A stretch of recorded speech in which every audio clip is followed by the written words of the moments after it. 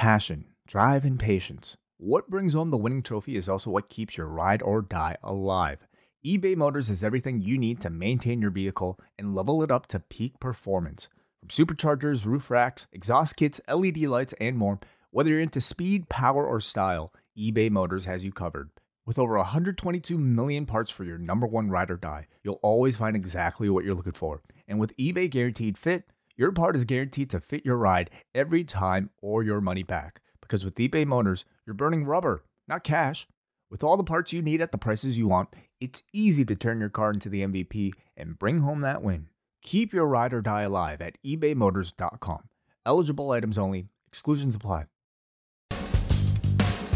Hello, everybody, and welcome to another edition of Wrestlenomics Radio. I'm Brandon Thurston, broadcasting live and on demand from Buffalo, New York, where today is Sunday, June 4th, 2023, and I'm joined today by our special co-host, MJ from NJ. Hello. Hello, Brandon. It's an honor to be on the flagship show. Big shoes to fill. Shout out Chris. Shout out Jesse. No pun on the fill, but happy to be here. Yes. Big shoes to PHIL, if you will. Okay. So we've got AEW Collision to talk about. AEW Collision, an estimate on their TV deal. What is AEW's TV deal now that AEW Collision is a part of it? And we're going to look at how much maybe AEW Collision is going to be preempted. Whether have you listened, MJ, to the latest Light Shed podcast? I have. You have, of course, you have. And maybe will WBD bid for both WWE and AEW? Will David Zaslav unite the wrestling universe? We'll find out. Does the W in WBD stand for wrestling?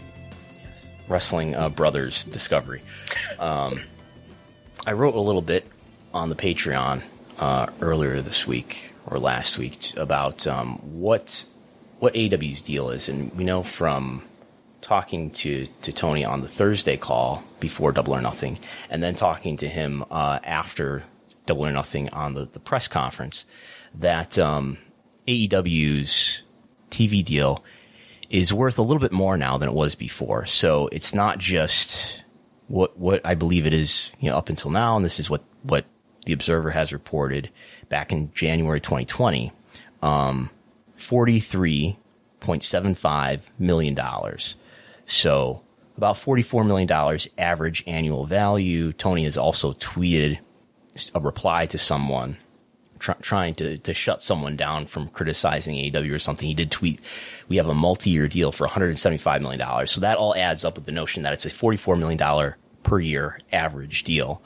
And I asked him on Sunday night after Double or Nothing whether there was additional money. He said, yes, WBD is paying us to run TV, and everyone laughed. And I said, no, in addition to what you're already getting. By the way, we have a special guest here too. This is Fozzie Bear, who's here. It's usually a 3-man pod. Yes. 3-person pod. He's going to do the timestamps. So we know according to Tony, they're getting more money, right? And I can't imagine that they're doing an extra weekly show that's going to cost them probably about $500,000 per week to run. I can't imagine they're taking that really big expense on without being paid more money. So what I want to try to answer here is, what is the new average annual value of AEW's TV deal with WBD? We know it's worth, in the first place, $44 million a year. Escalating each year. So the first year, which is now well in the past, something well under $44 million. And in the middle year, which is not quite a middle year on a 4-year deal, but somewhere in the middle, it's pretty close to $44 million. And then last year, marginally over $44 million a year. So what is the incremental revenue that AEW is being given by WBD for running Collision? We'll look at what the expense is. It's probably about $500,000. I might be, a little low there. I think Raw or SmackDown probably costs about $1 million to put on. Maybe AEW Dynamite costs a little bit less. So $500,000 might be even a little bit low. But anyway, let's say $500,000, and let's be conservative here. So let's go $500,000 and multiply that by 52 weeks. Now, I know there's not 52 weeks left in the year. There's something like 28 weeks left in the year. But 52 weeks a year times $500,000 is $26 million per year in added expense. I got to think that AEW is getting at least enough money to cover the expense of these shows. So if you add about $26 million to the current value of the deal, which is $44 million, you get to $70 million. So something like $70 million per year is their new TV deal value, I believe, average annual value. And there's not that much left on this term. So $70 million, how does that compare, do you know, MJ, to the current WWE deals for Raw and SmackDown? Significantly lower. Yes. So we're still, do you know what the SmackDown deal's worth? The SmackDown deal, well, it's going to be entering the last year of it. So is it not going to be close to the 205 number? The average annual value is $205 million. Do you know what the average annual value of the Raw deal is with NBC Universal? It's somewhere north of that. It's 265? 265. That is correct. Should be like a sound effect here. Ding. So we're still in a neighborhood that's like, you know, a fraction. What would that be? Mm-hmm. Something like a quarter of, you know. Well, at 265, you'd be just under 25%. Sorry, just over 25%. Right. And at 205, you'd be north of 50, 60, 65% roughly. Right. So. No, I'm sorry, below by 65. 40 would be the inverse, 45%. Yeah. A lot less anyway. A lot less. So this is sort of the what we're seeing here in video. If you're watching live on YouTube or on YouTube in general, this is the evolution of what has become this pretty complex deal between AEW and WBD, which started back in 2019 when AEW Dynamite debuted as the only show that AEW had. Do you remember when Dynamite was the only weekly TV show on linear TV that AEW had? They were getting something like maybe the cost of production plus an ad revenue share. I would think if you annualize that comes out to like less than $10 million a year. And then in January 2020, right before the pandemic, before anybody foresaw that the pandemic was going to shut down live events for about a year and a half, right before the pandemic, they got a new deal for 4 years, 3 years with an option year for this current $44 million. Well, I guess it's now past $44 million a year.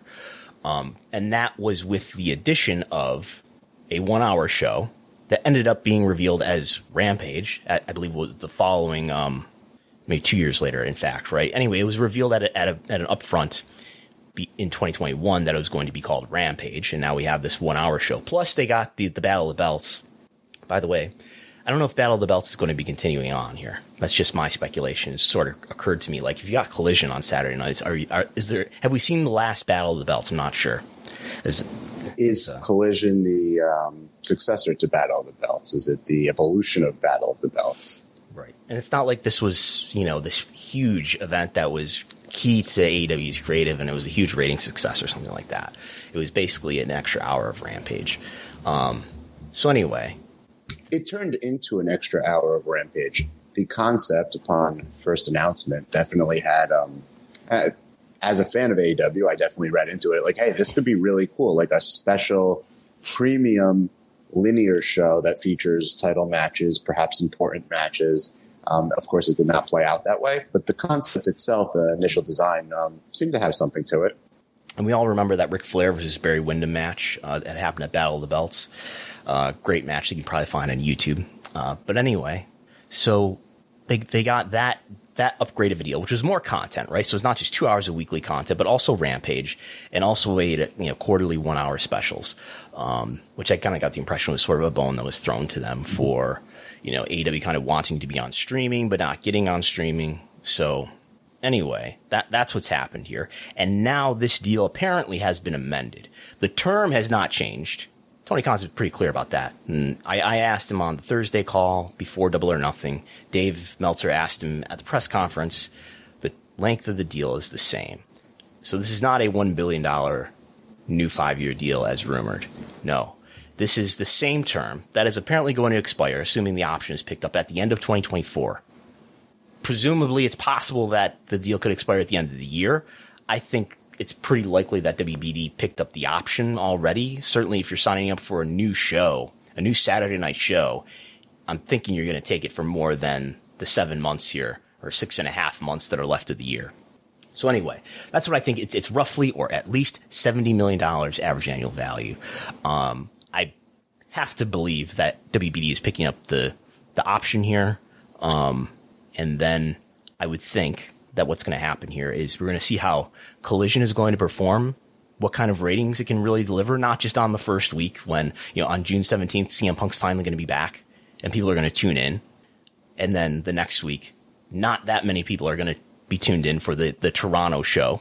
And then the week after that, the tape show from Hamilton, currently under 1,000 tickets out. How many people are going to be watching, let's say by August? What's the average late into the summer here? So the WBD knows what kind of rating that extra show is actually able to deliver. And then maybe they'll get into some real negotiations about what AEW's next TV deal may be worth. So I don't have any thoughts about that. Yeah.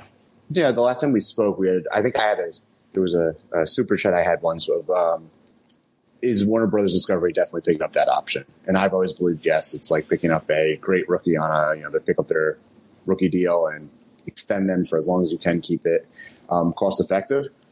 I do like the idea that they are going to be able to test Collision. They're going to be able to test Collision in a Saturday time slot, a primetime time slot.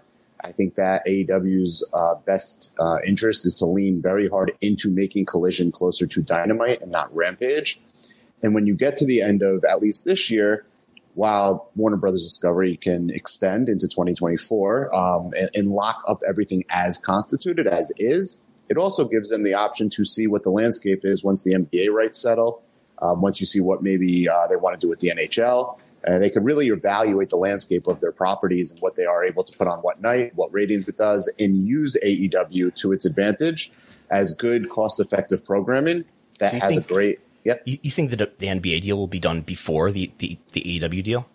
I think by the time that the AEW deal is renewed, there will be a good understanding within Warner Brothers as to how and where the NBA is going to be distributed, where they fit into that, what nights, and then perhaps benefiting AEW, because AEW will probably go wherever Warner Brother would like them to go as long as it's a sticky time slot. Then when you set up for that next full-term deal, they're able to sit down and come up with a real plan. And this summer and the rest of this year certainly seem to be like good testing grounds to use Collision. I know when we get into next spring, we'll run into preemption. And I think that's your next slide here. So if you want to go to that. But, one of the things that has plagued Rampage is the preemption. And then we've moved around and we've seen Dynamite stay strong because it's been a constant. I think it would behoove both parties to discover what that constant can be with Collision. And for now, it'll be Saturdays. But when they ultimately settle on a new long-term deal, if that's what they do, I'm not saying it's going to be the same construct as it is now with nights and times. And I think all that's still play out. So AEW Collision it's obviously starting right after the end of the NBA Finals, the end of Stanley Cup Finals, which are happening right now. So I think it's no coincidence that all this is happening just as those playoff games are coming to an end for TNT and TBS, or at least for TNT. But if you look at what I did is I went into the Showbiz Daily Data and I said, give me everything that touches 8 o'clock on Saturday on TNT. And this is what we get. We get, so for things that potentially are going to push Collision out of its time slot. And keep in mind, I did look back on Dynamite has almost not been preempted. I think it was preempted once this year, and that's it. And nothing jumps out in mind to me that's like, what's going to preempt Dynamite for the rest of the year? So Dynamite seems to be pretty much in the clear here on this 8 o'clock Wednesday night TBS time slot, as opposed to TNT, where they were getting pushed around by, the introduction of the NHL and, March Madness and things like that. So anyway, basketball, yep. Right. So what we have here is, in 2022, they did put a regular season game, on New Year's Day on TNT, Saturday at 8. The NBA All-Star game. So I don't know if that will continue, but the NBA All-Star game looks like it will push it, in February. Maybe another NHL game here that I found here in late February. But then we have March Madness that was on TNT on Saturday night on 1-2 occasions, and then NHL playoffs throughout May. an NHL playoff game in June of last year, baseball playoffs in October, and the match. I figured you might know something about the match. I do, and all of the match is a property that can be moved around and utilized to the advantage of the schedule. I think of all of these, really, it's the March Madness that jumps out at me because that's such a big property and it's present across all of the T-nets. When I think about something like the NBA All-Star Game, that to me is a property that maybe TNT doesn't have going forward, so therefore not a consideration. And that's where I think understanding the lay of the land with the NBA distribution will be important for them making longer-term decisions as to what to do with AEW and all of its brands and TV shows across the nights. What is the match? The match was a concept of creating golf matches made for TV, not full tournaments. And was this invented during COVID, during the worst of the COVID shutdown? It actually started with the first being held out in Las Vegas between Tiger Woods and Phil Mickelson. It was their brainchild and quite successful at the time. Came around at the time that gambling was becoming a thing, so I remember participating and watching the first match, and you can bet on the holes between the guys. It was really a made-for-TV golf program content. Did you participate in sports betting around the match?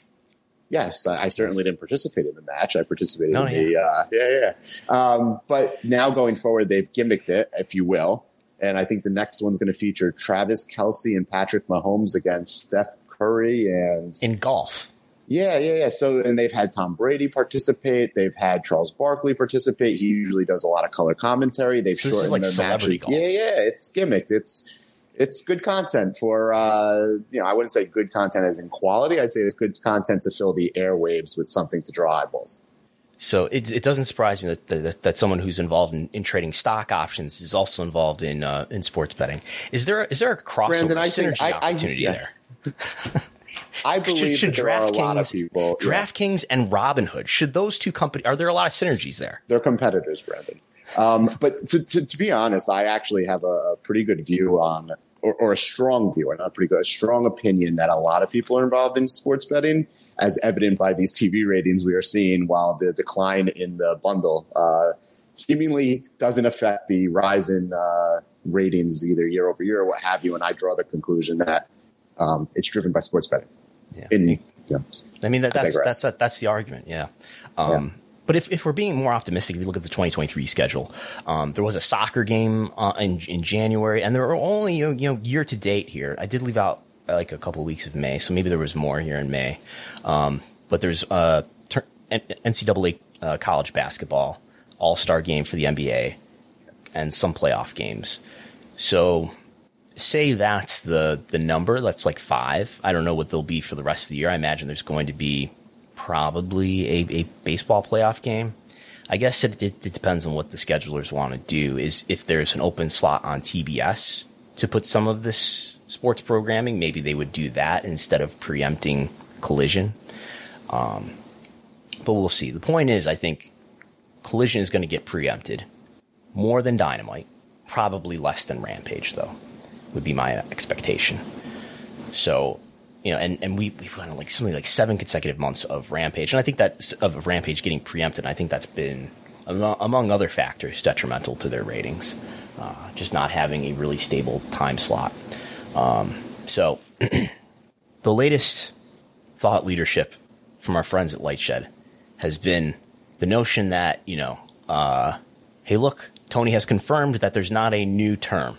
There's not a new 4-year deal. This deal is still expiring probably at the end of 2024. So that leaves perhaps Warner Brothers Discovery open to bidding among the players, bidding for Raw and or SmackDown. And it was they brought it up on their most recent podcast. And they shouted you out. They read my tweet, yes. Yeah, they're Brandon. Other Brandon. And so they brought it up in the context of, look at UFC, and is it PFL that's on ESPN? Yeah, the Professional Fighting League, is that the one that they cited? So there's multiple MMA companies there under one TV roof. Could David Zaslav unite the wrestling world and put WWE and AEW all under one roof? And I was thinking about it. Let's be clear. On its face, I don't think this is going to happen. Pure speculation. But are we on a collision course for AEW and WWE to coexist under one Turner, TNet, Warner Brother banner? But the TV scheduling, when you think about it, does kind of work out. And now Nick Khan has been clear that they're willing to move SmackDown around for enough money. They're willing to move Raw around for a lot of money. But when does the NBA air on TNT? On Tuesdays and Thursdays, right? So and they got Dynamite on Wednesday. That's pretty successful. So that does leave Monday and Friday open to them, I guess. And of course, they've got not just TNT but TBS that some of this programming could go on. True TV is the other. Yeah, but I don't think you want your Raw or SmackDown to be on True TV. You don't. But in the case of preemptions, we've seen Sci-Fi be used by NBCU. We've seen FS1 be used by Fox. So just the idea that there are other outlets that you don't have to necessarily move time slots, you can just move stations, is something that I think benefits Warner Brothers in their cable landscape and kind of how many shows they have, or how many networks they do have to play with. Is there any real benefit, as stated, to getting all the wrestling under one channel? And I think it was brought up in the conversation that Lightshed was having, that Brandon Ross and Rich Greenfield and Walt Pysick were having around. It clarifies the messaging. All the wrestling is under one, maybe not one channel, but one or two channels within the same family that can be cross promoted and all of that much more easily. Is that a creative benefit for these companies and for the network? It could be sliced and diced anyway. I mean, if you're thinking of it from a consumer standpoint, you get the benefit of consumers fully knowing this is the place I go for wrestling. There's an idea that you're going to turn over the brand into this is the home of wrestling, which may allow you to work with partners, strategic advertisers a little bit more seamlessly, because everyone knows where to go for this type of content for delivery to that particular audience. On the flip side, you have to look at the fact that it would limit the audience, right? If you have the same audience tuning into your channels every single night, you're really not able to cross-promote too well to other types of programming content.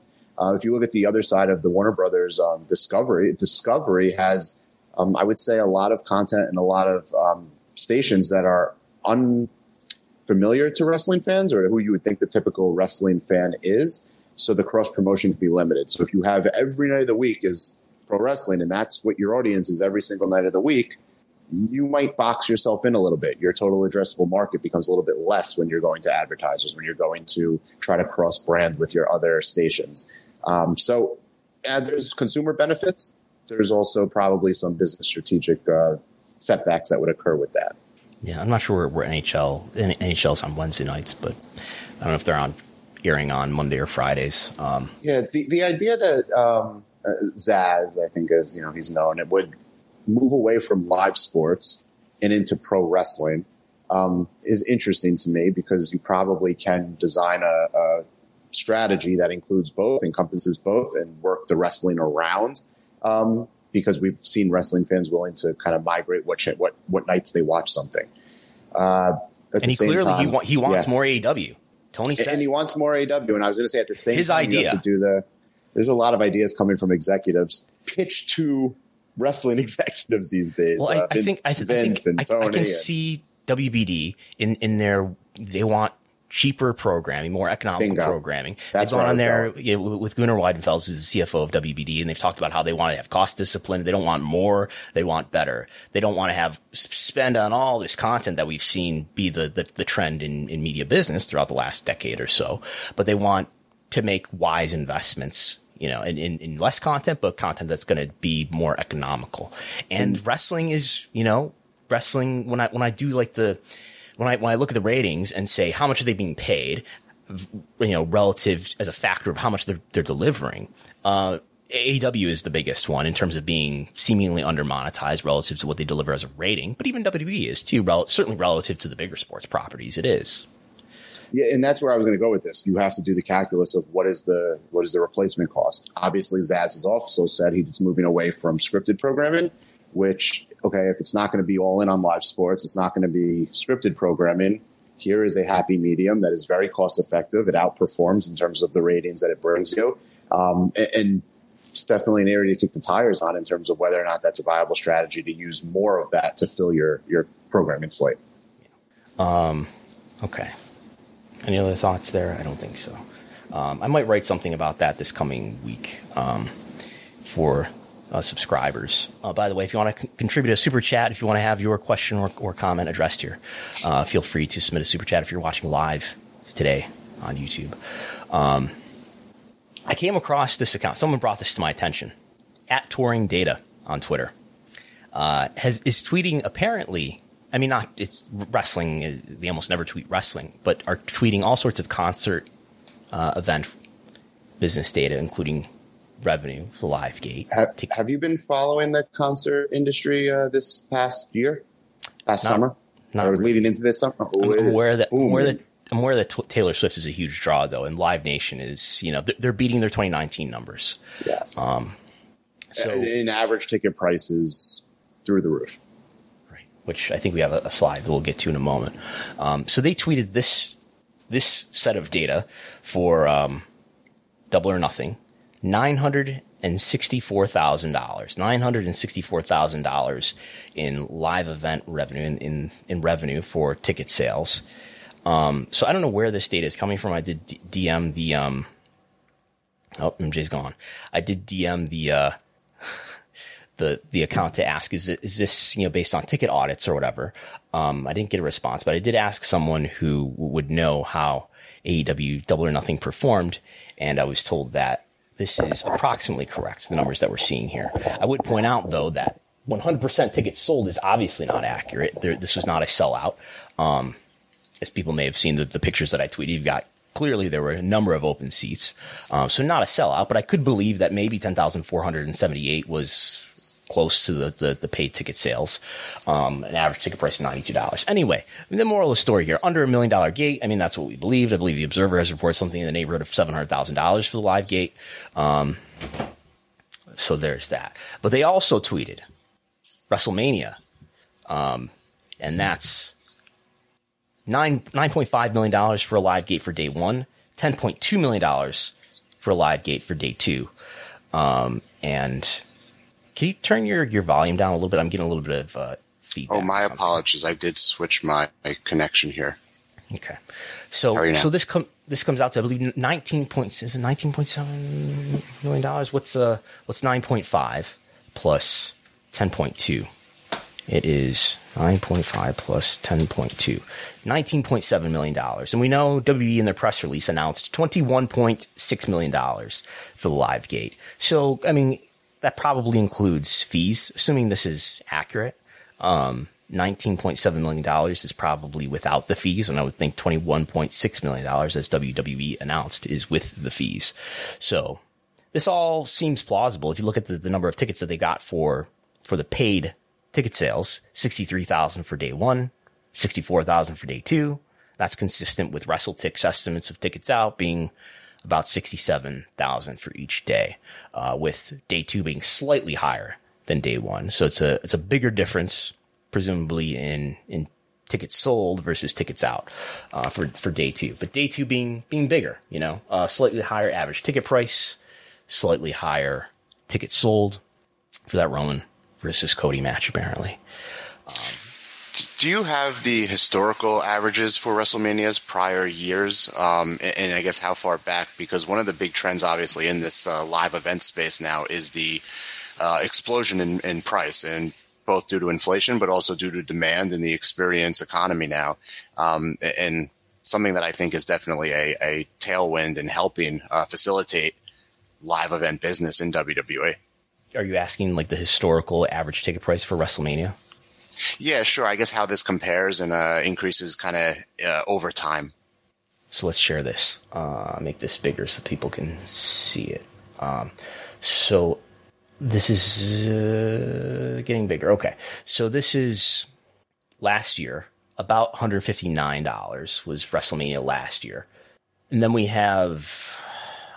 I could probably find the 2021. I'm sure I could find the 2021 COVID year, but let's skip over that because I don't have that here. But 268 for the 2019 WrestleMania, 235 for 2018, 223 for 2017.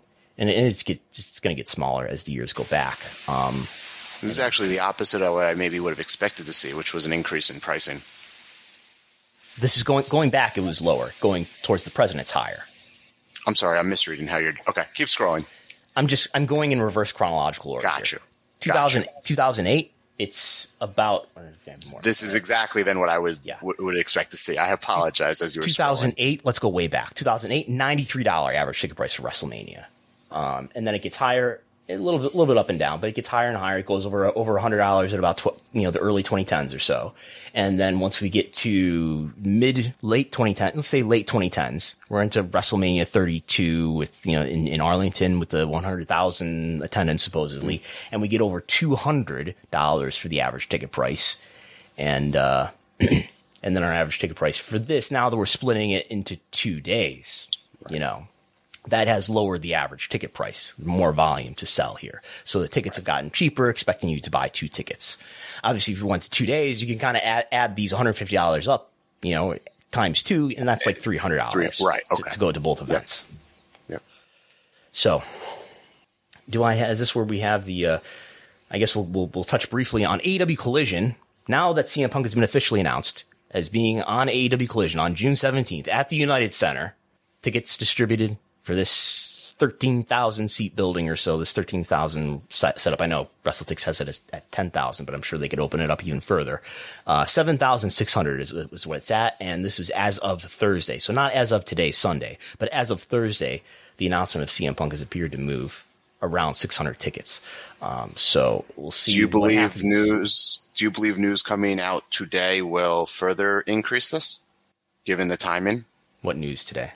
Well, so my understanding, I did not wake up to watch it, but in Japan today, there were a few big matches announced. Seems like they're going to be Forbidden Door, I believe, a week or so after this Collision event. And I do wonder whether or not New Japan stars will be on this Collision. Were there Forbidden Door matches announced? I do believe Omega and Ospreay is now confirmed. Right? Did I wake up and misread everything? Right. I just not. And I do believe Bryan Danielson will be facing Kazuchika Okada. Okay. Why would that affect Collision ticket sales, though? Collision is taking place on June 17th. I believe Forbidden Door is on June 26th, the following week. 25th? 25th. So, a week before, this is probably one of the bigger go-home shows you will have for that. This is probably in the biggest arena you'll be in before that show. I would think you want star power on your very first Collision. You have 2 hours of content to fill. You bring in an Okada, you bring in Bryan Danielson, in addition to CM Punk. You certainly don't know what CM Punk's role on Forbidden Door will be, but perhaps a Hiroshi Tanahashi or some big name like that. And all of a sudden, this United Center has a lot of star power in it, and perhaps takes this to the rest of the way to the current setup at the very least. If not, they expand that current setup. As a prospective consumer, I'm not convinced that I'm going to see Tanahashi or Okada on this show on Collision. Yeah. No. Yeah. Maybe, but not currently. Yeah. I would think that we didn't. As of last week, we did not know we'd see CM Punk on this show. And well, I think we knew, but we did. I think we know we are going to see New Japan stars heading into Forbidden Door. Where and how they're utilized, I don't know. I think we did last year as well. Certainly in go-homes for Forbidden Door, was it Dynamite where stars were appearing? And they were introducing more New Japan talent, Jay White. What else do we have here? Dominion last night they announced the attendance. This was it. Yeah.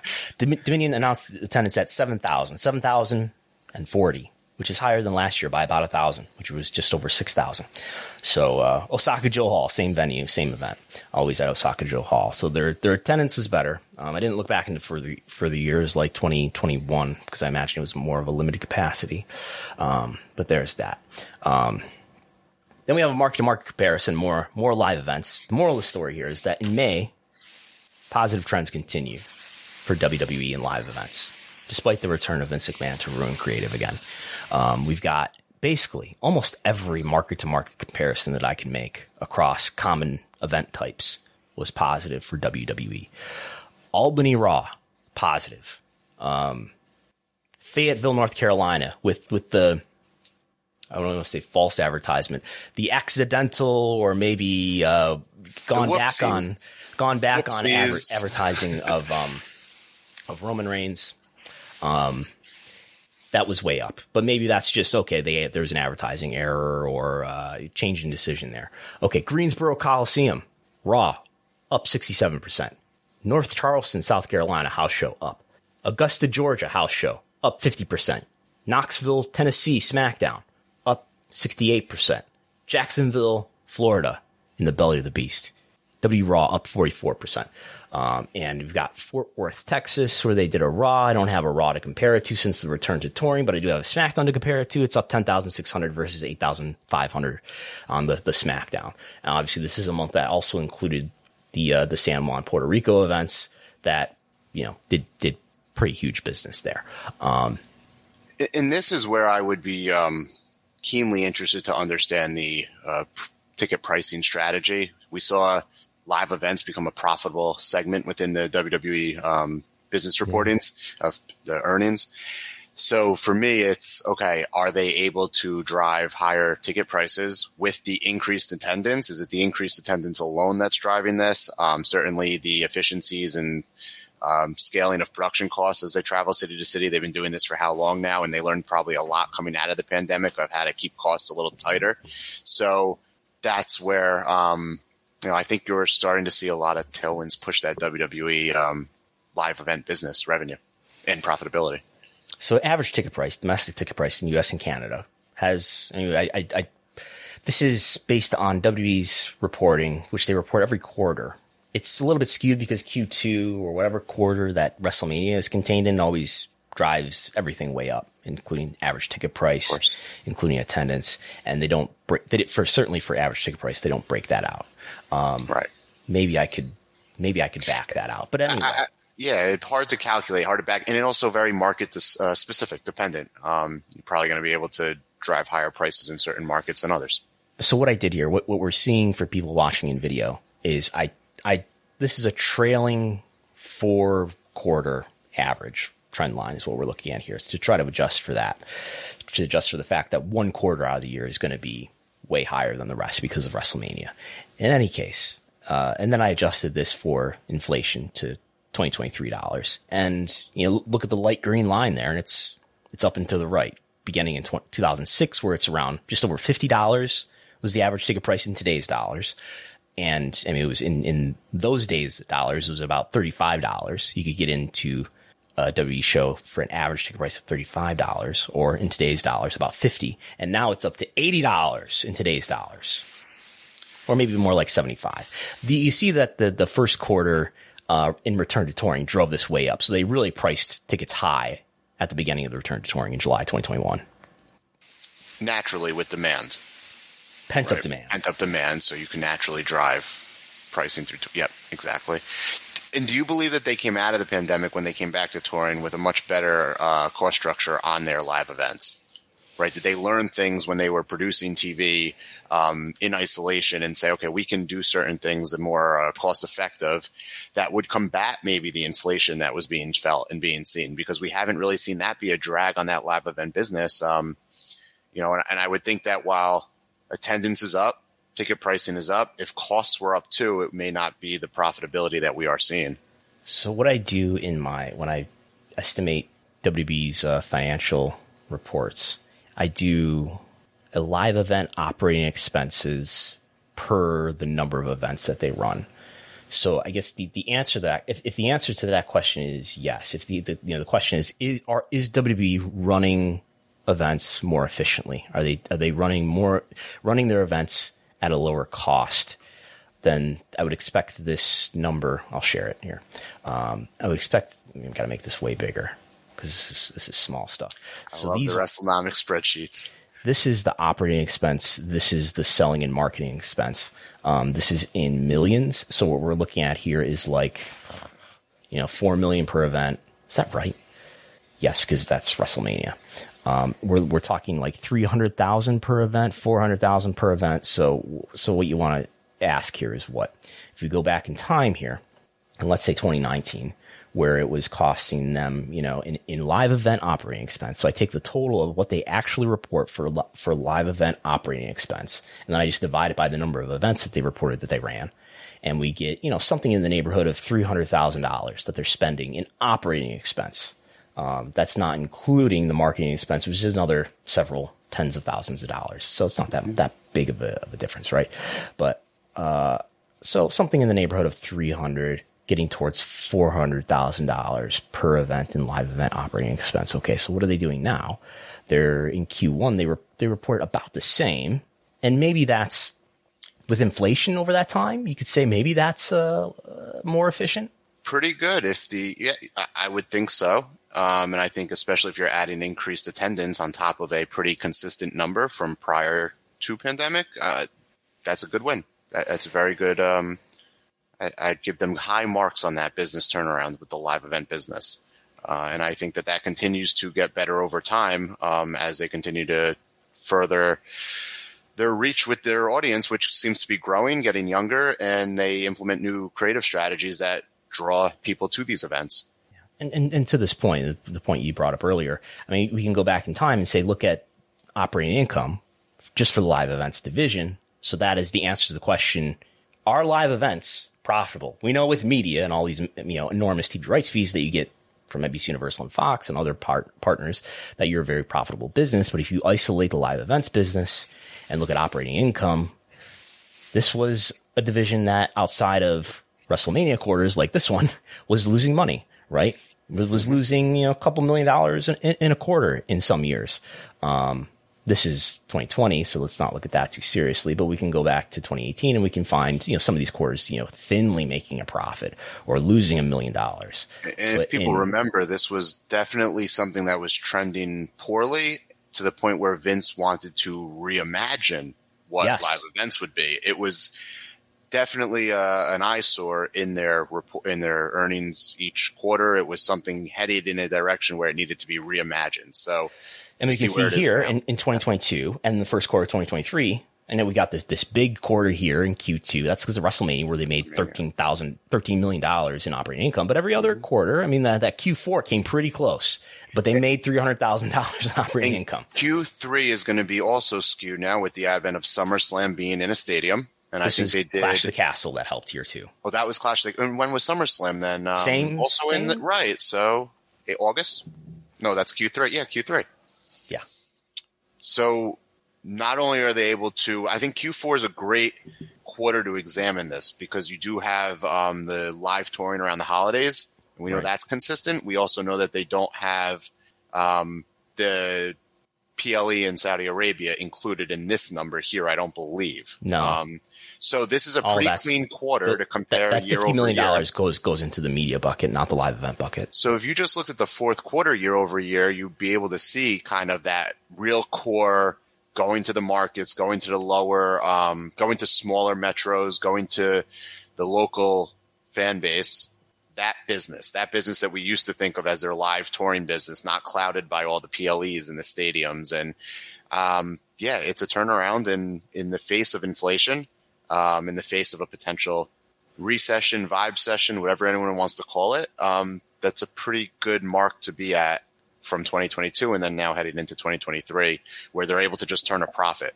Because if you want to think about live events as the cost of getting to your customer, right? That's the most direct way that they're going to get in front of people who maybe have never been to an event. You and Jesse have talked about at an event. Like what purpose does live events serve? And at the very least, in a case of WWE, a more mature business, they can't be losing money there. If you're losing money there, why are you doing it? Because look at all the other areas that you're being so successful in, right? AEW is in a more nascent state. They need to invest in getting to that audience. It's okay to maybe lose money in the live touring. But I would say for WWE, break even is the bare minimum. From an investor standpoint, you want to see that as a bare minimum. And this is a nice turnaround there in the face of what I would have thought would be rising costs. And we should note this may be the biggest factor of all, is that they're running fewer house shows. If we look back in 2017, where they're running 60, 70 house shows per quarter, they did run only 50 some odd, but they did start to cut down on that in 2019. I think when, in response probably to the lack of profitability in the live events division. And now, fully up and running again, only 20 to 30 house shows per quarter here. I mean, they've cut that basically in half. And that's not to say that, they cut them in half, so look, they're not losing this money. That is a strategy. They have chosen to do less house shows in a way to drive this segment to profitability. I think that's a nice – you can't discount when a company undertakes a strategy to achieve something and then say, it's because they run less shows, right? You can't hand wave that when it's an obvious conscious strategy for them to try to do this. Okay. So – Brandon, how do I sound and how's my connection now that I had to flip over? You sound very good. Okay. In AEW land – we don't obviously they run a lot fewer events, so there's fewer comparisons to make here. New markets still. San Diego was a new market for them. Austin, Texas was a new market for them. House shows happened. 2 more house shows. One in Salem, Virginia did 2,100. Another one in Corbin, Kentucky did 1,600. They did some this weekend. I don't have the numbers in front of me, and I don't know if that WrestleTix has given those a final count yet. In any case, Las Vegas. Yes. I was going to ask, did you see that Darby Allin skateboard trick? No. When I saw it on the it was impressive. But go ahead. Sorry. Las Vegas. This was a house show last night, so yeah.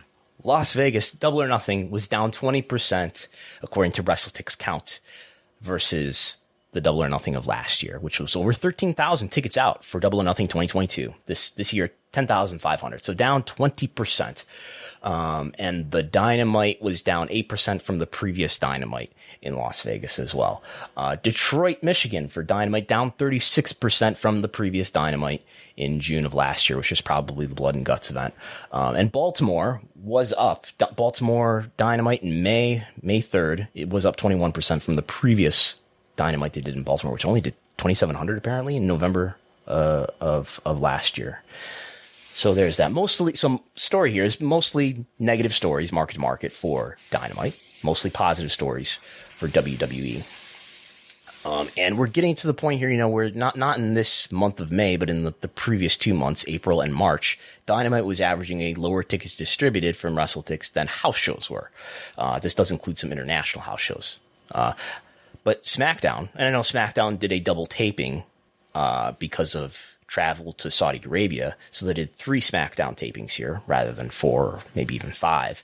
But this was the highest average for a month since the return to touring for SmackDown, doing around 12,000 out for SmackDown in May, which is higher than any average that we've got here in this chart, which includes SmackDown, Raw, Dynamite, and house shows.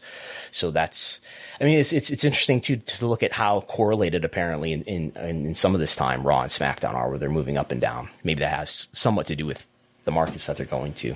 I haven't looked deeply into it, but it's a positive live event story still for WWE. The TV ratings continue to be pretty positive. And despite, Vince is back in creative, and I know there may be a delay if Vince is impacting, if the creative is getting worse and if fans are tuning out of WWE, you would probably see that in a more delayed trend with live events, because a lot of the tickets are bought when they go on sale at first. Nonetheless, these are still performing. There's still some action, I'm sure, happening towards the end of these events on the day of the event. And they're still performing better than, the event as a whole is still performing better than the events of the past.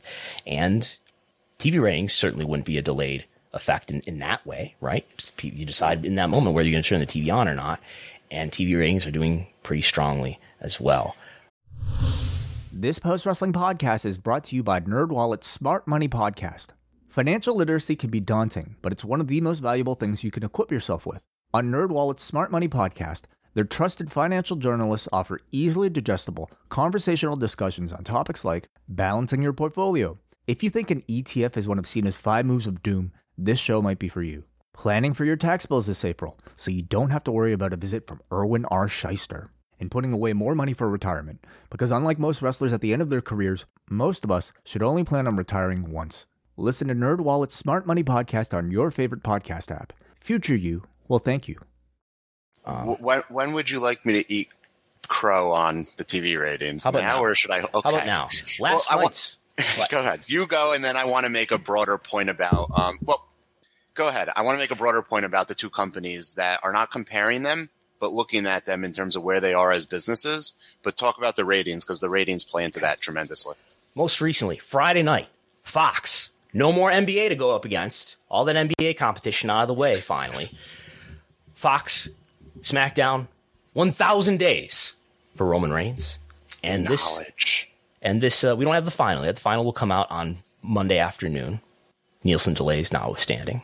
But this looks to have done 2.5 to 2.6 million viewers, which is on the level of, if you can see my mouse here, this thick purple error bar is where I project the final to be for Friday night's SmackDown.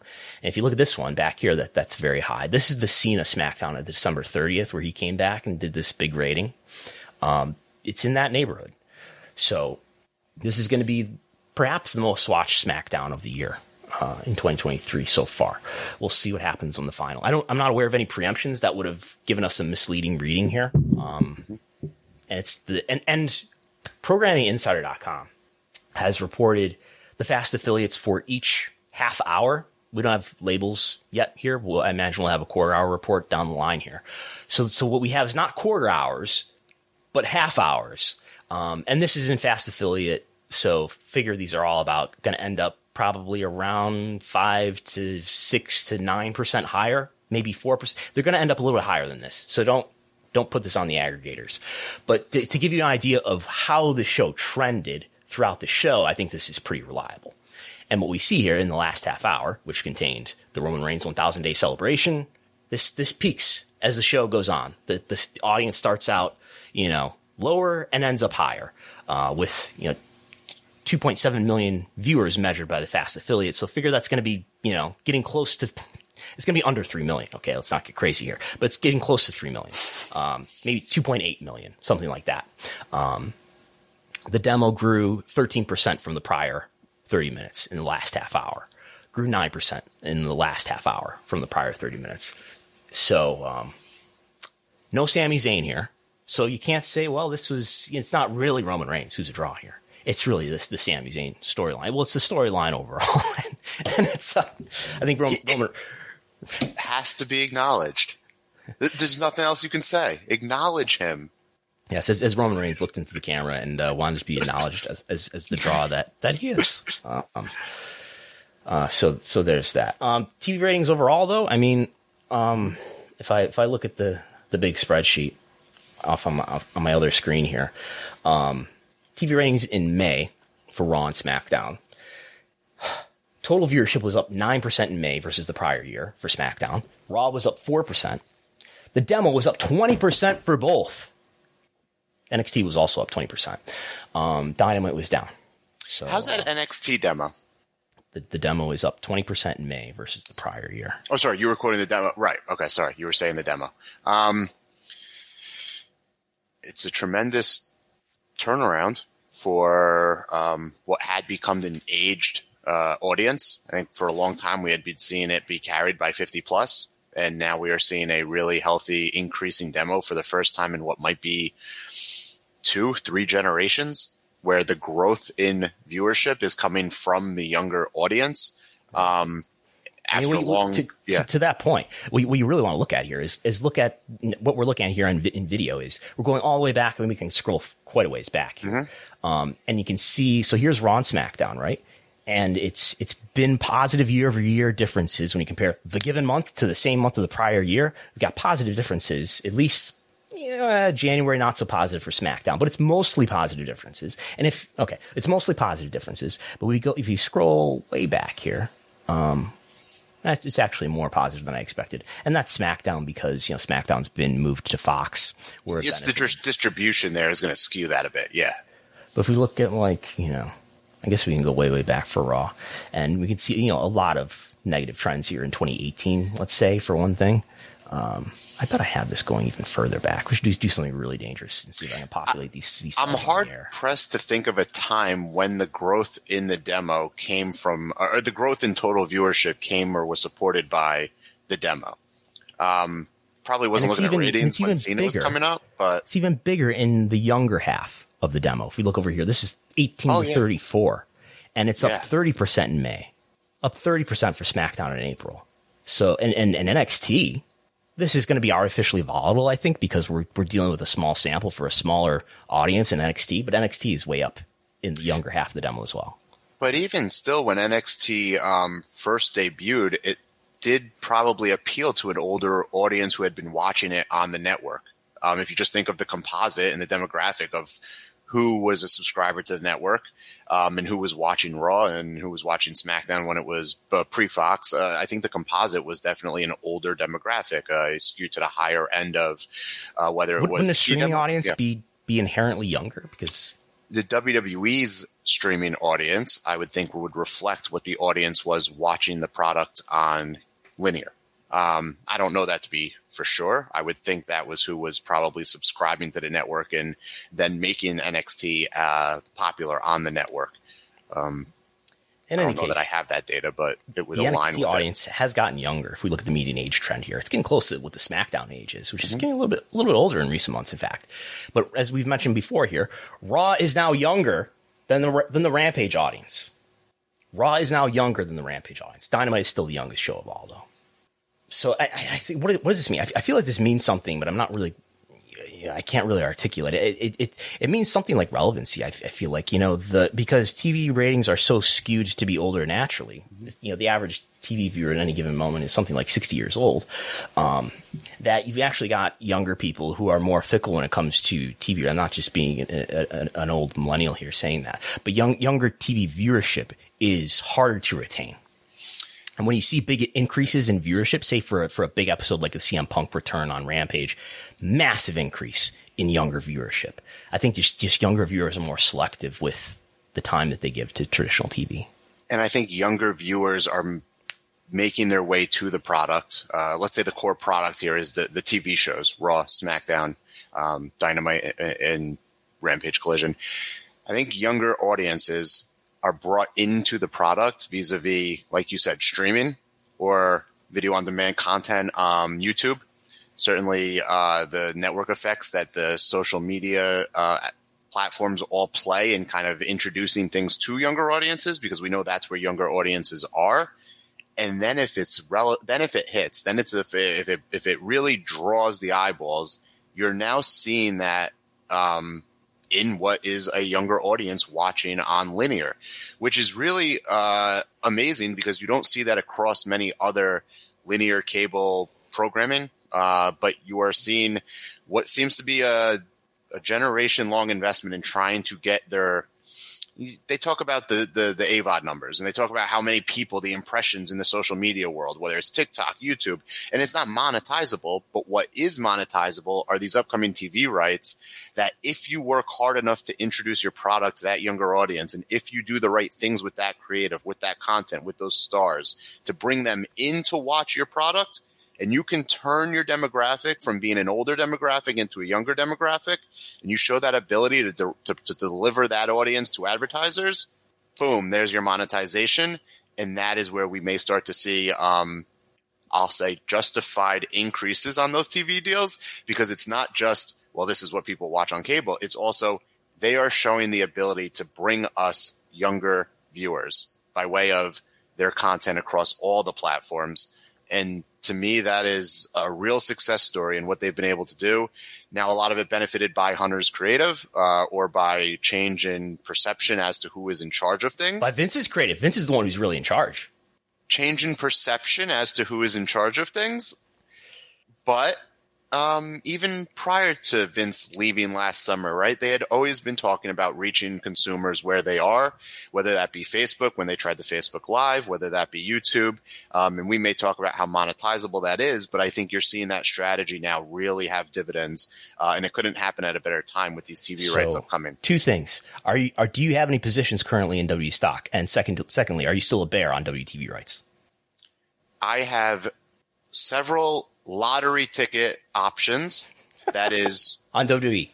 Yeah. So if they come out with 2 XTV rights, lotto tickets, right? But I don't own any shares, and I am not trying to gauge where WWE is going one way or the other. It's literally like playing the lotto.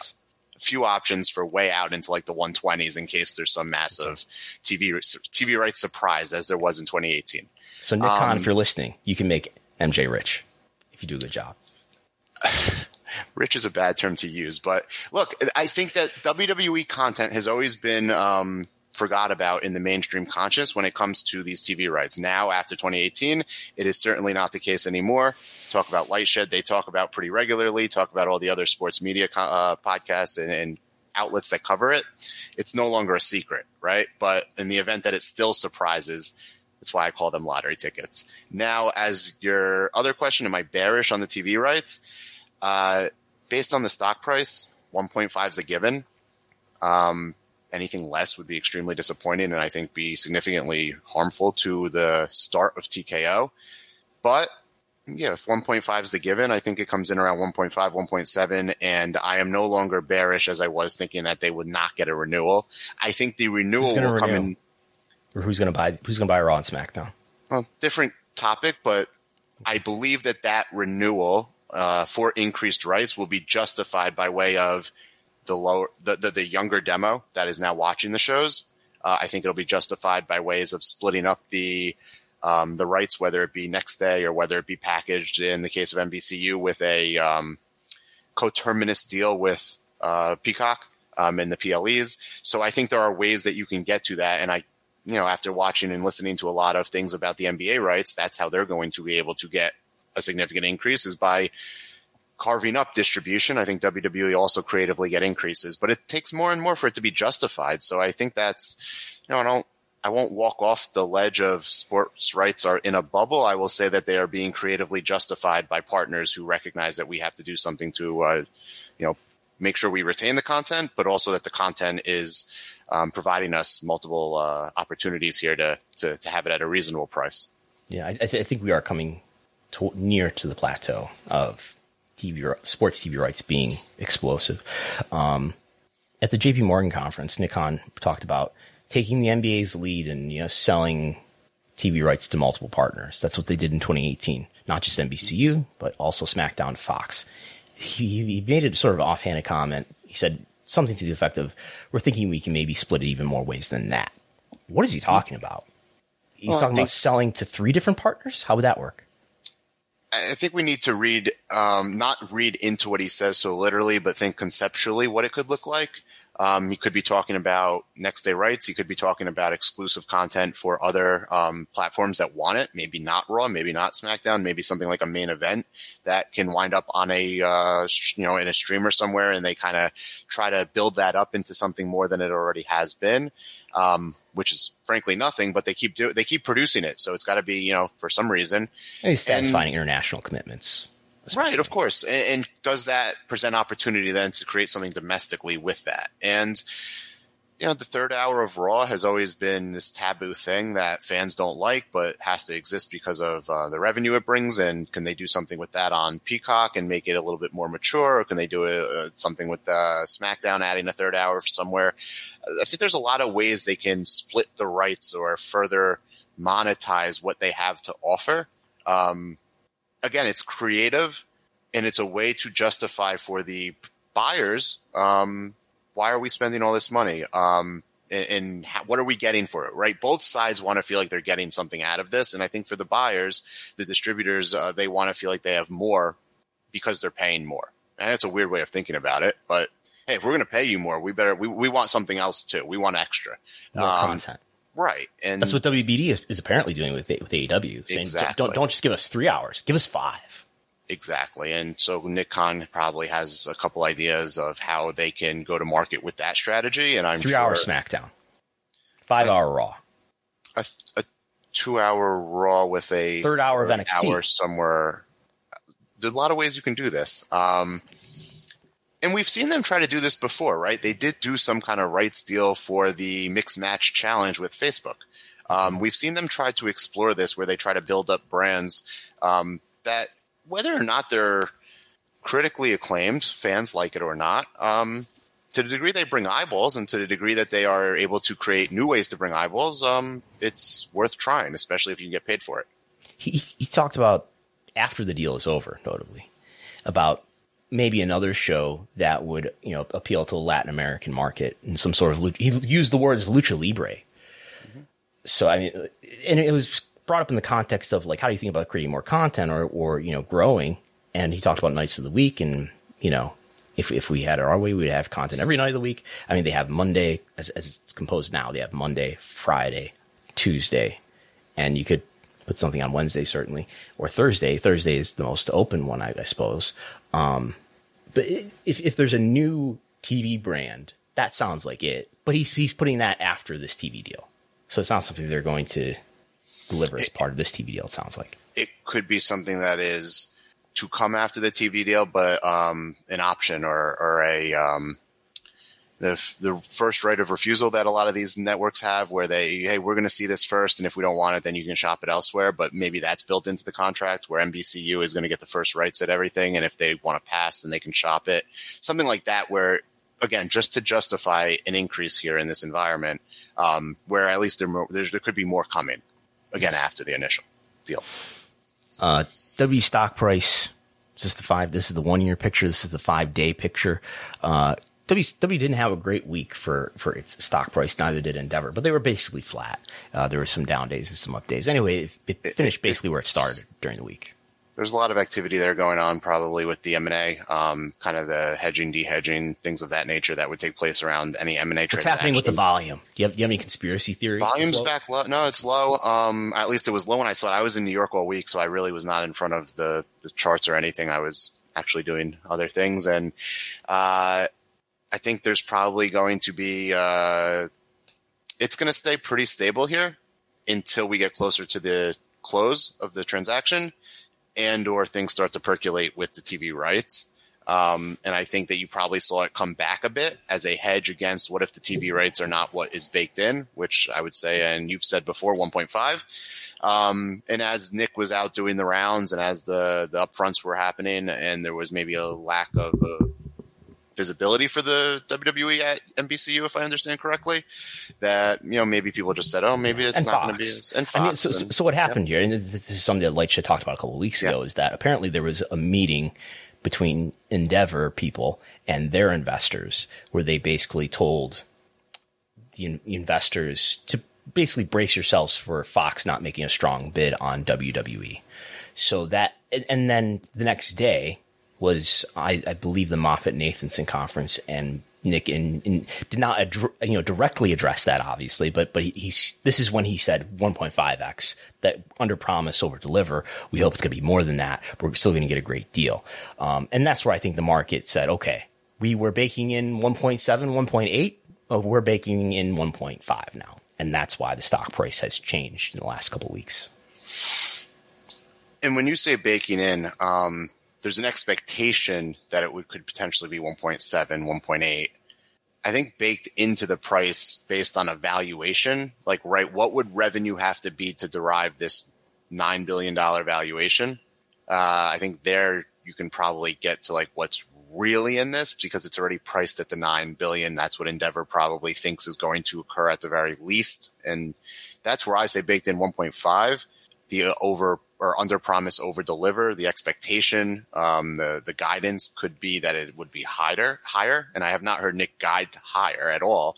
Just that, I think he was on record of saying the 1.5, but under promise, over deliver was what he was looking to do.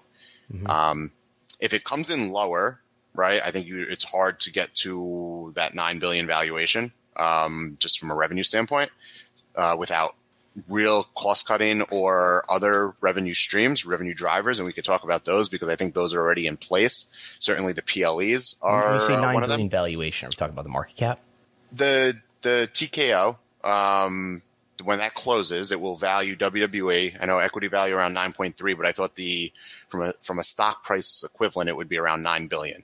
And it trades around. It's about 7.5 billion right now in market cap. So the equity value, 9 billion. And part of that would then be that market cap. How do you know how equity value is calculated? I don't.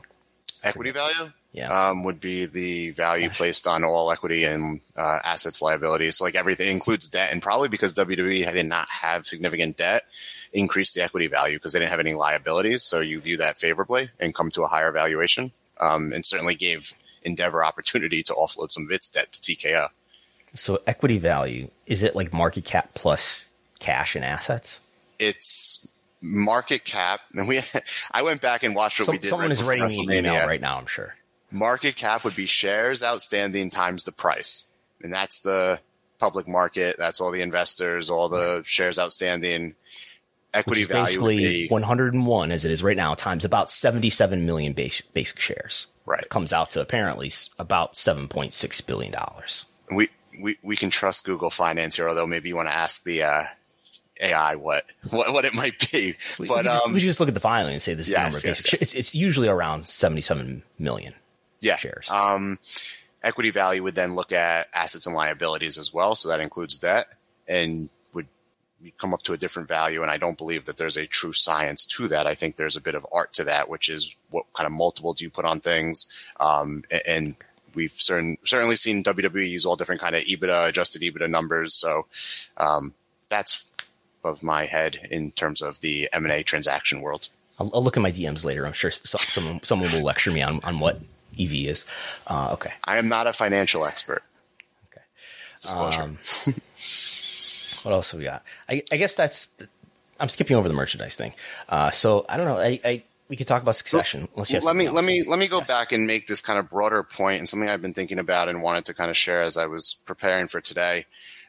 There's a saying in business that your margin or your market share is my opportunity, right? When somebody runs away with an industry like the WWE did with pro wrestling, right? They are able to almost become a monopoly. They have the dominance in the market in terms of viewership, market share, in terms of TV rights, and the market share of the TV rights, right? If you think of the total slice of the pie. And here comes Tony Khan, right? That's my opportunity. I'm going to stand up my own wrestling promotion. I'm going to figure out ways to create value in the form of TV rights, which we saw after 2018. WWE had completely capitalized on. On the flip side of that, and where I kind of draw the parallels into pro wrestling, and certainly where we are now in terms of live event attendance, in terms of ratings, in terms of engagement, and overall, I think, critical acclaim, is that WWE looked at the disruptor and they said, well, what was the disruptor's playbook to be able to eat into our slice of the pie? Now Lightshed's talking about them next to us. So how'd they get there? And they evaluated the playbook and they said, oh, they do interesting creative. They try to tell stories. They push the talent that people seem to organically want to see. And it's harkens back to what Triple H, Paul Levesque, had done with NXT when NXT reached its peak. And I was reminded of that listening to the great guys at John and Way at Post Wrestling. They did a throwback show looking at Brooklyn. And I was there live for that. Yeah. Yeah. I had missed it because I had every Brooklyn show for like the first few I just had to be out of town on for some reason. But peak NXT was a play on what was going on in the indies, right? What was resonating with fans? They started to bring in talent from those areas, those indies, the promotions outside, and they started to feature them. And that worked. All of a sudden, what was getting critical acclaim outside of WWE was working for WWE as a niche, as an offering to bring those fans back. And you look at now what Triple H has been able to do since he's come into this creative control, and whoever has control, whether it's perception, reality, or not, Triple H obviously has his fingers on much more than he ever did before. Vince McMahon or the Wizard of Oz, whoever's doing it is doing it.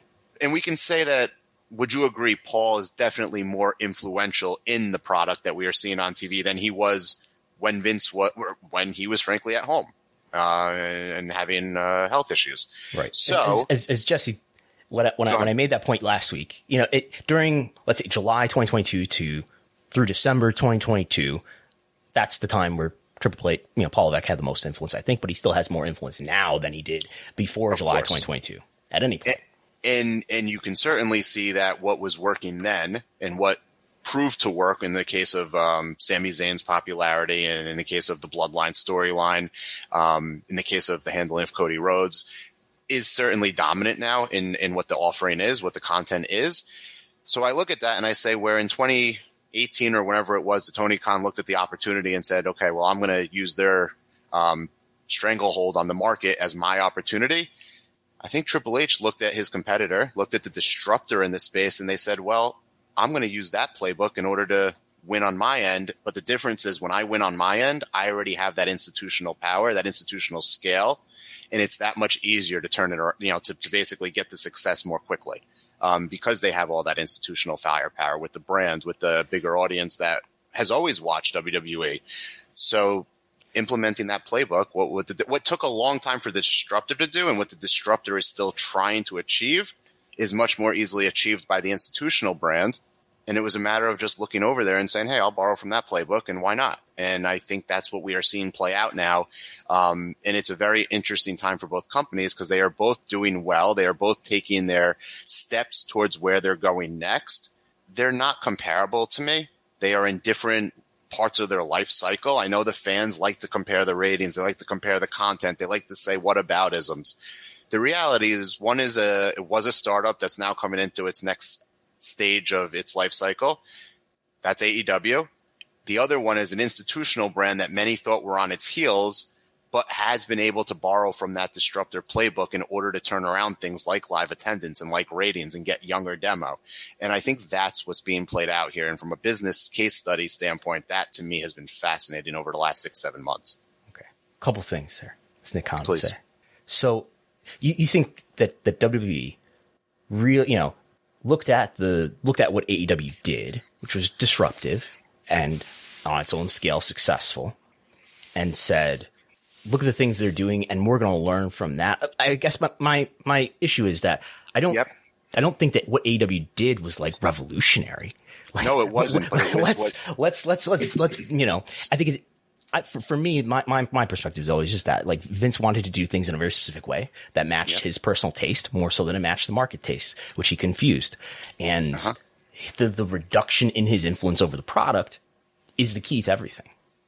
And I think that was very singularly Vince and maybe Vince's chosen yes men. I think in the absence of Vince, it allowed for people that I think knew better to do better.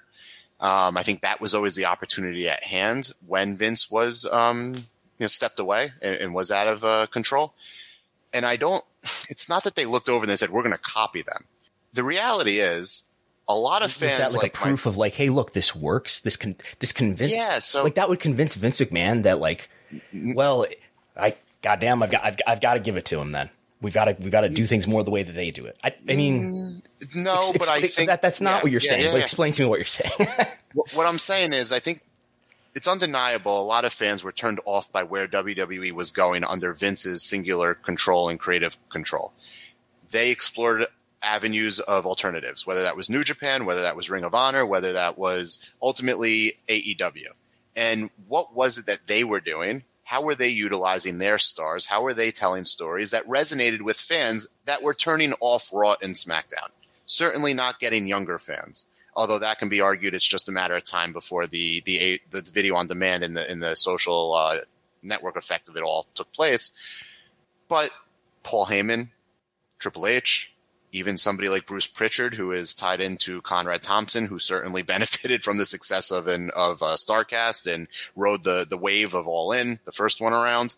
They had to have known where those fans were going and why. And while you can't convince Vince McMahon to get off of his iron fist rule, the minute the opportunity presented itself, they could start to try. And once the business metrics started to show the receipts, the proof that this might work, and all of a sudden, hey, look what we can do with PLEs. Look where we can go with Sami Zayn if we just consistently push Sami Zayn.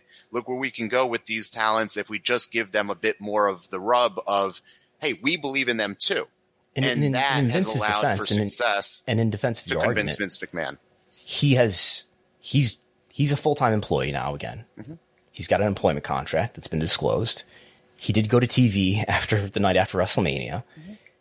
He hasn't returned to TV. He's still involved in creative. I mean, you can read the reports from places like Fightful, and we can draw our own conclusions about what the reality of the situation is.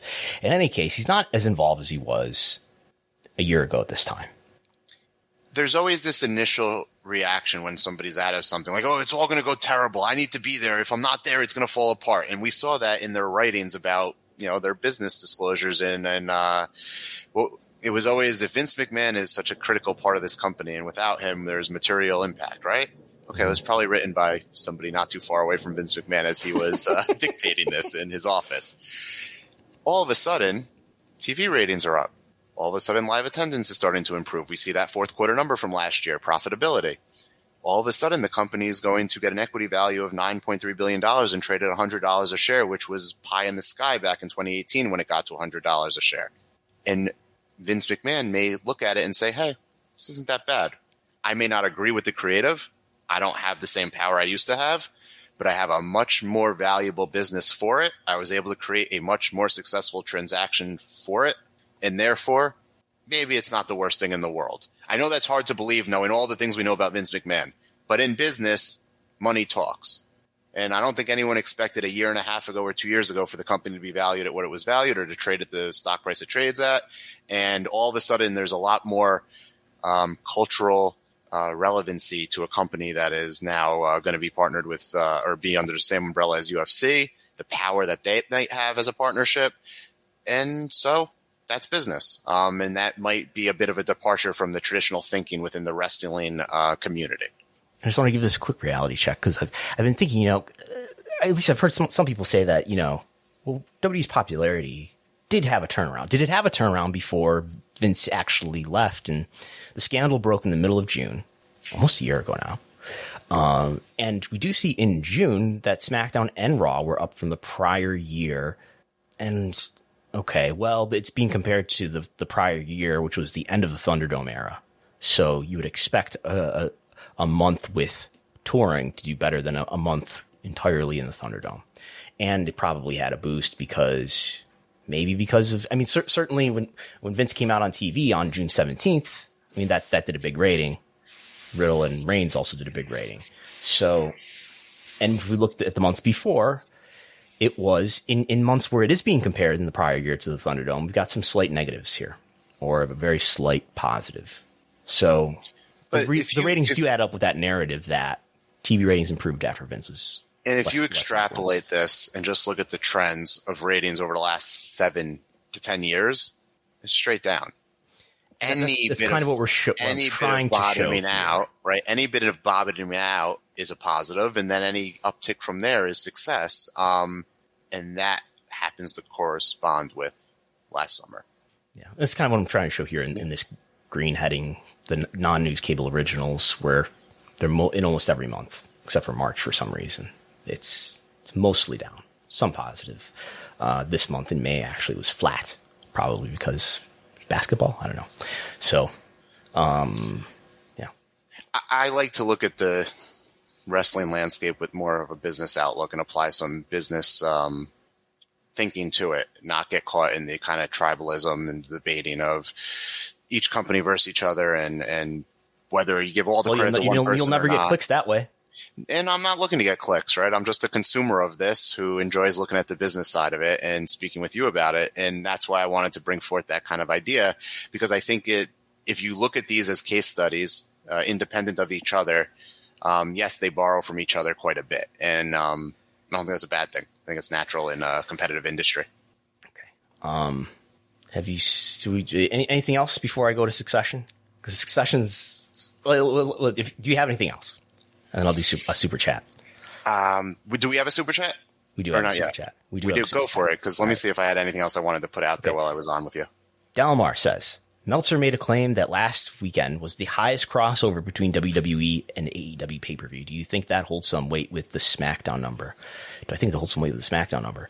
I'm not sure what Delmar means by that. If you want to clarify that in the chat, Delmar, go for it. I think that weekend had I think it was a very good weekend for pro wrestling. I think whether you like both shows or not, I think the fact that wrestling dominated that weekend. What Delmar is saying is that maybe some people who usually don't watch WWE tuned in to watch SmackDown, who maybe are more so AEW viewers, maybe. I think what Dave reported is based on traditional pay-per-view sales. So we're talking about the people who are still buying WWE pay-per-views, which is like in the low thousands, right? And I'd be shocked. Is it low thousands? Do you know that? I think he reported the number. Okay. Yeah. That's shocking to me.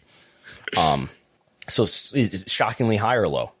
I'm surprised there's more than 8,000 still doing it. It's $4, but I understand.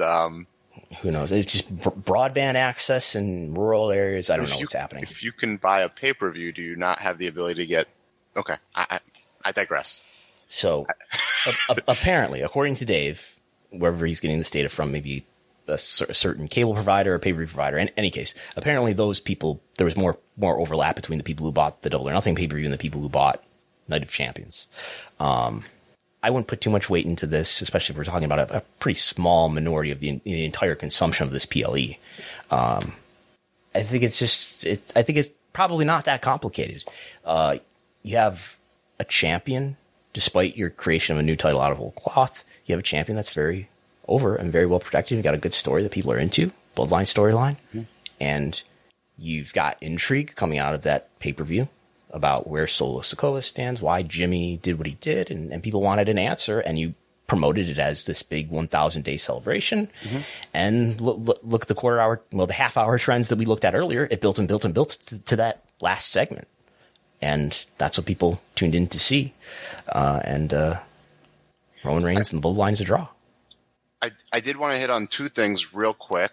One is a trend that I've observed over the course of this year, 2023 compared to 2022, and that is the ability for each company to keep the active core audience, those who participate in whether it's online discussions or listen to podcasts or get involved in community message groups. They've been able to facilitate conversations in a productive way this year, whereas last year the conversations were very destructive. And you can go back to starting with last year, the Sasha and Naomi story and all the speculation, and everyone gets consumed with what's going on in a negative way, followed by Vince McMahon scandal breaking, followed by the Palace intrigue of that. Certainly with Brawl out, you had Palace intrigue and a lot of negative speculation. And a lot of that's fostered for clicks. And if you follow anything I've ever tweeted, which is not entirely meant to be read serious, I don't really enjoy that. It's a lot of just throwing things out there for their own, for personal benefit of clicks, but it's destructive conversation. And what I've observed this year is that there's a bit more positive conversation. And I'll use two examples in the case of WWE where you can disagree with it creatively or not, right? So I'm not talking about the critical acclaim, but the way the conversation has taken place about the draft and about the new world championship. And in both cases, it gave those outlets something to talk about, and the audience something to discuss. The discourse was about what the draft will mean and who's getting drafted where and what it could mean for the potential of the new world championship. And while it's all muddied and clouded at the end of the day, and there is no real there is no real brand split per se in WWE, or it's loose at best. It allowed for conversation and speculation about what would happen on screen and not what would happen off of screen. And I think that's a very good development for pro wrestling this year. Similarly with CM Punk, it went from CM Punk should never be back, we all hate CM Punk, to when is he going to be announced for Collision? And the slow build to when he's going to be announced for Collision allowed for many in the community and in the wrestling podcast world to talk about it to their fans. And they led every show with it. And whether that's good or not, I'll leave that for others to judge. But the conversation was moving towards something, which was his return, which, by the way, was inevitable. The guy was injured. He's going to come back. So now we were able to have a positive conversation about his return opposed to a negative conversation about his leaving.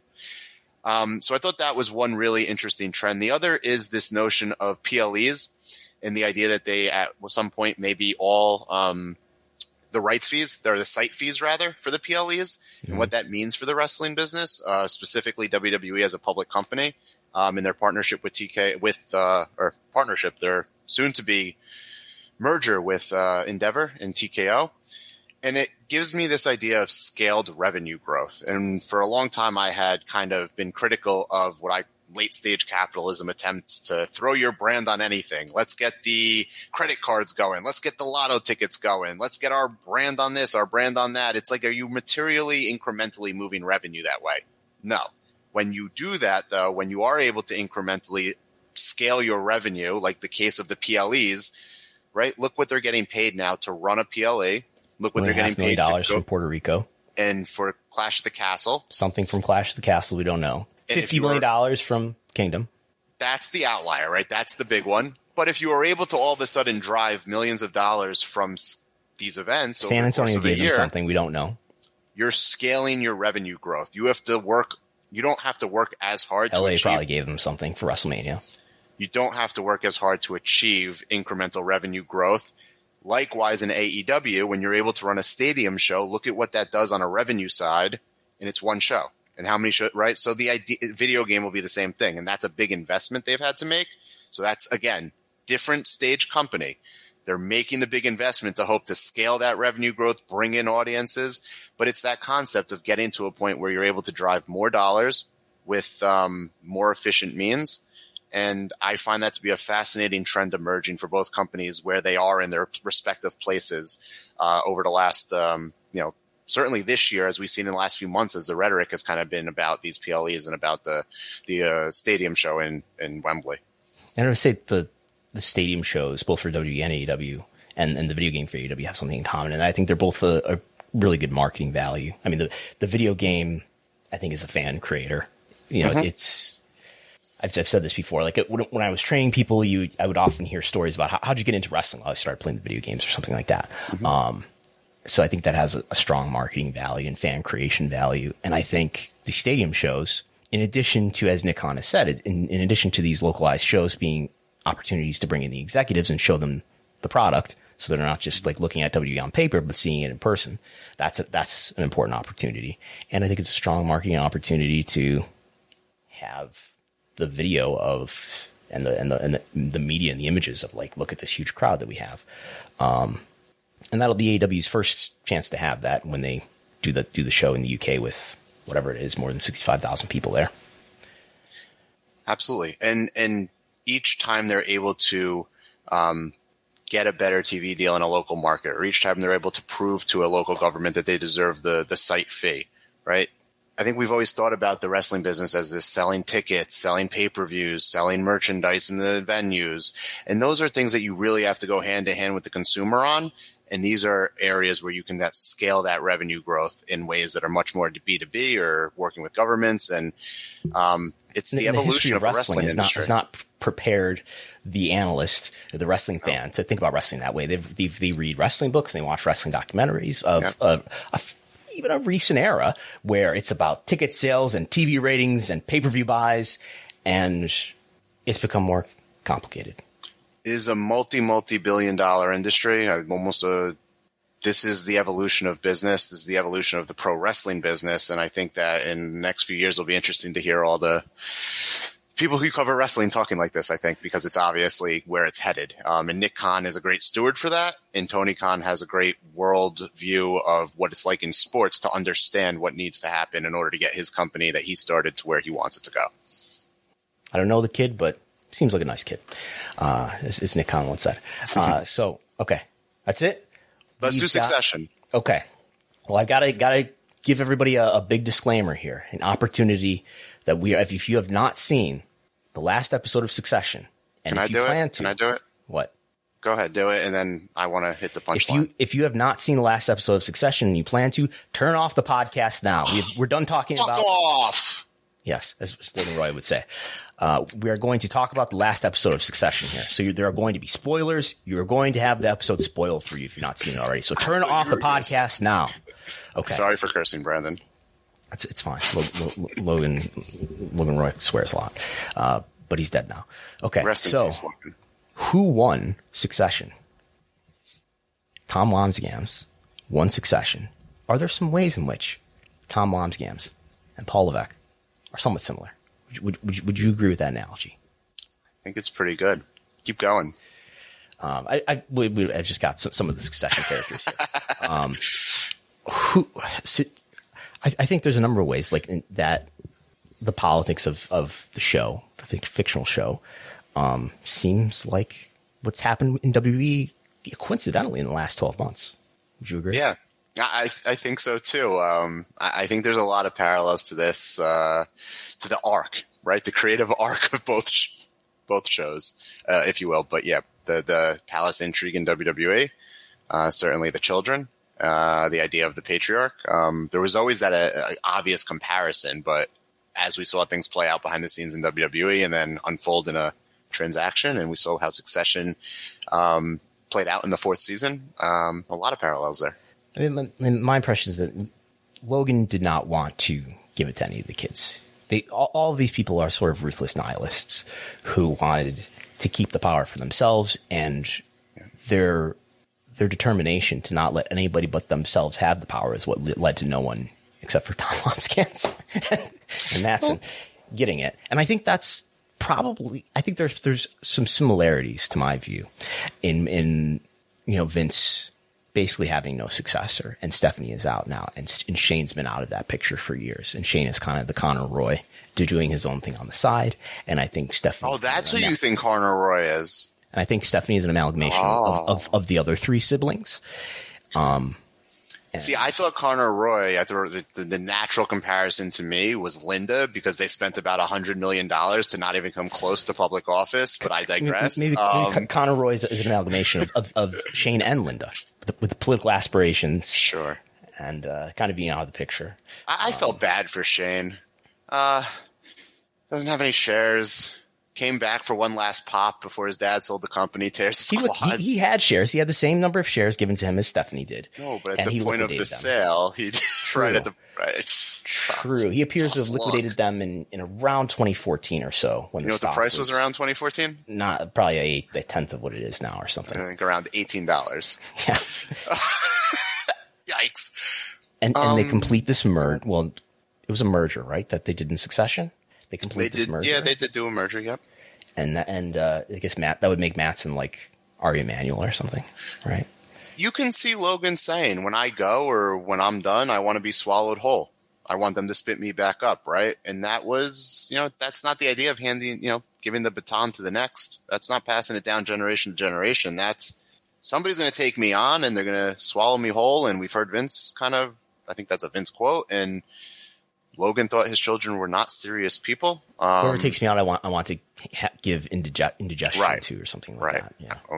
Some more graphic terms about spit me back up or something. Or that quote's great. If we can find that? But certainly the three on the slide here, Frank, Carl, and Jerry, I think are natural. Frank, Michelle, and George. But who's Nick Khan?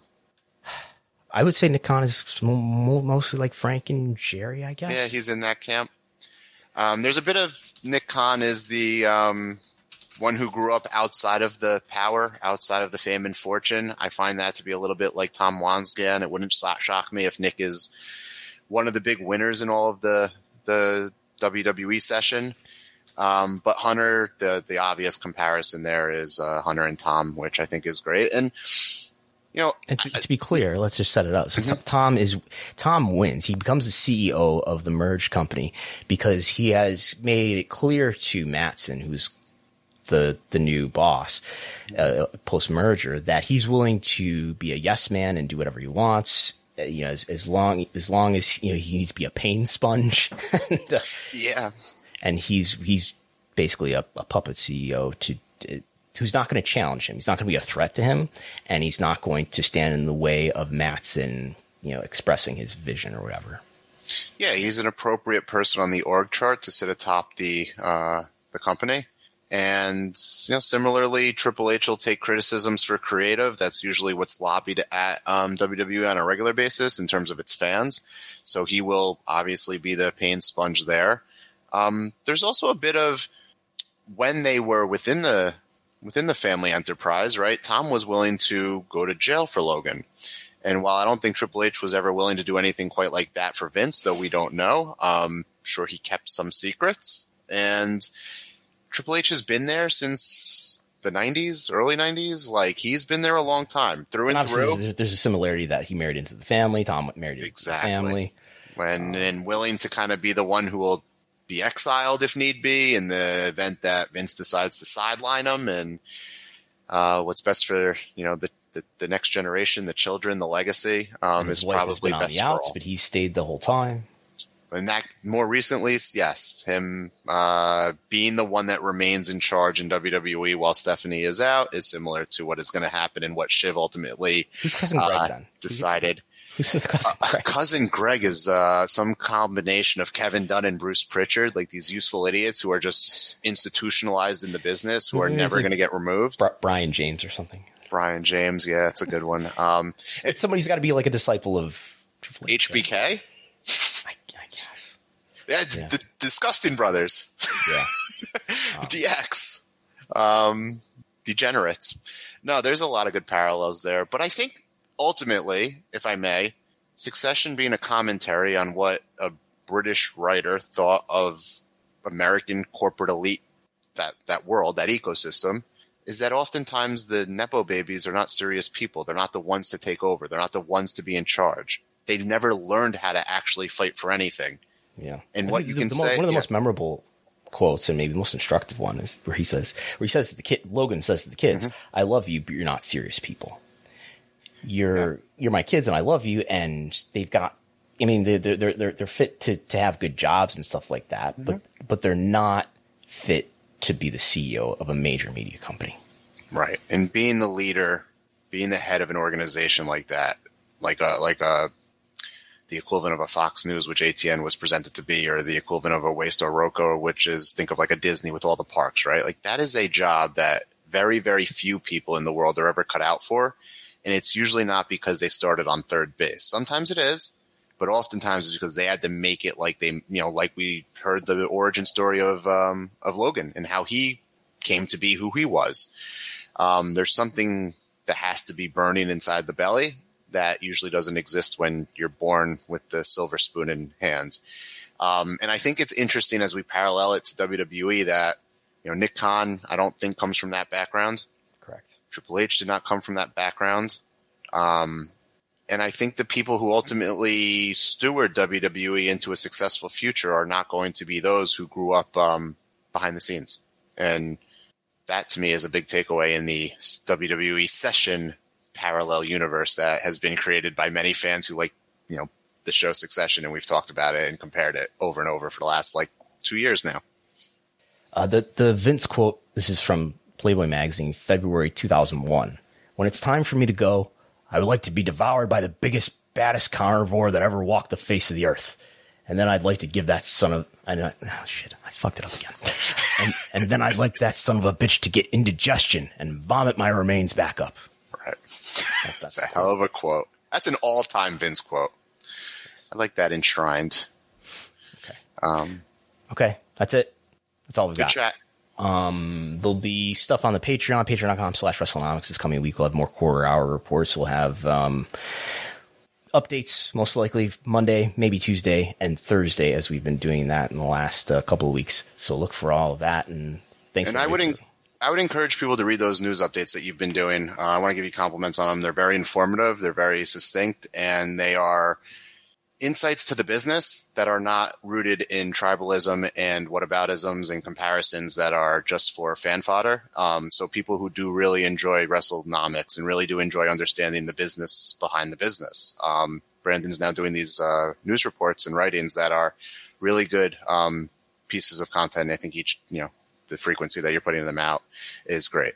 Yeah, so if you've subscribed before, it's the TV ratings report, but then on top of it, I'm writing some stuff about news, maybe some news notes, but then going into some bigger analysis and sometimes even breaking stories, things like records requests and things like that. So look for that, and I'll talk to everybody next time. Thanks to MJ from NJ for joining me. Thanks for having me. It was fun. Bye.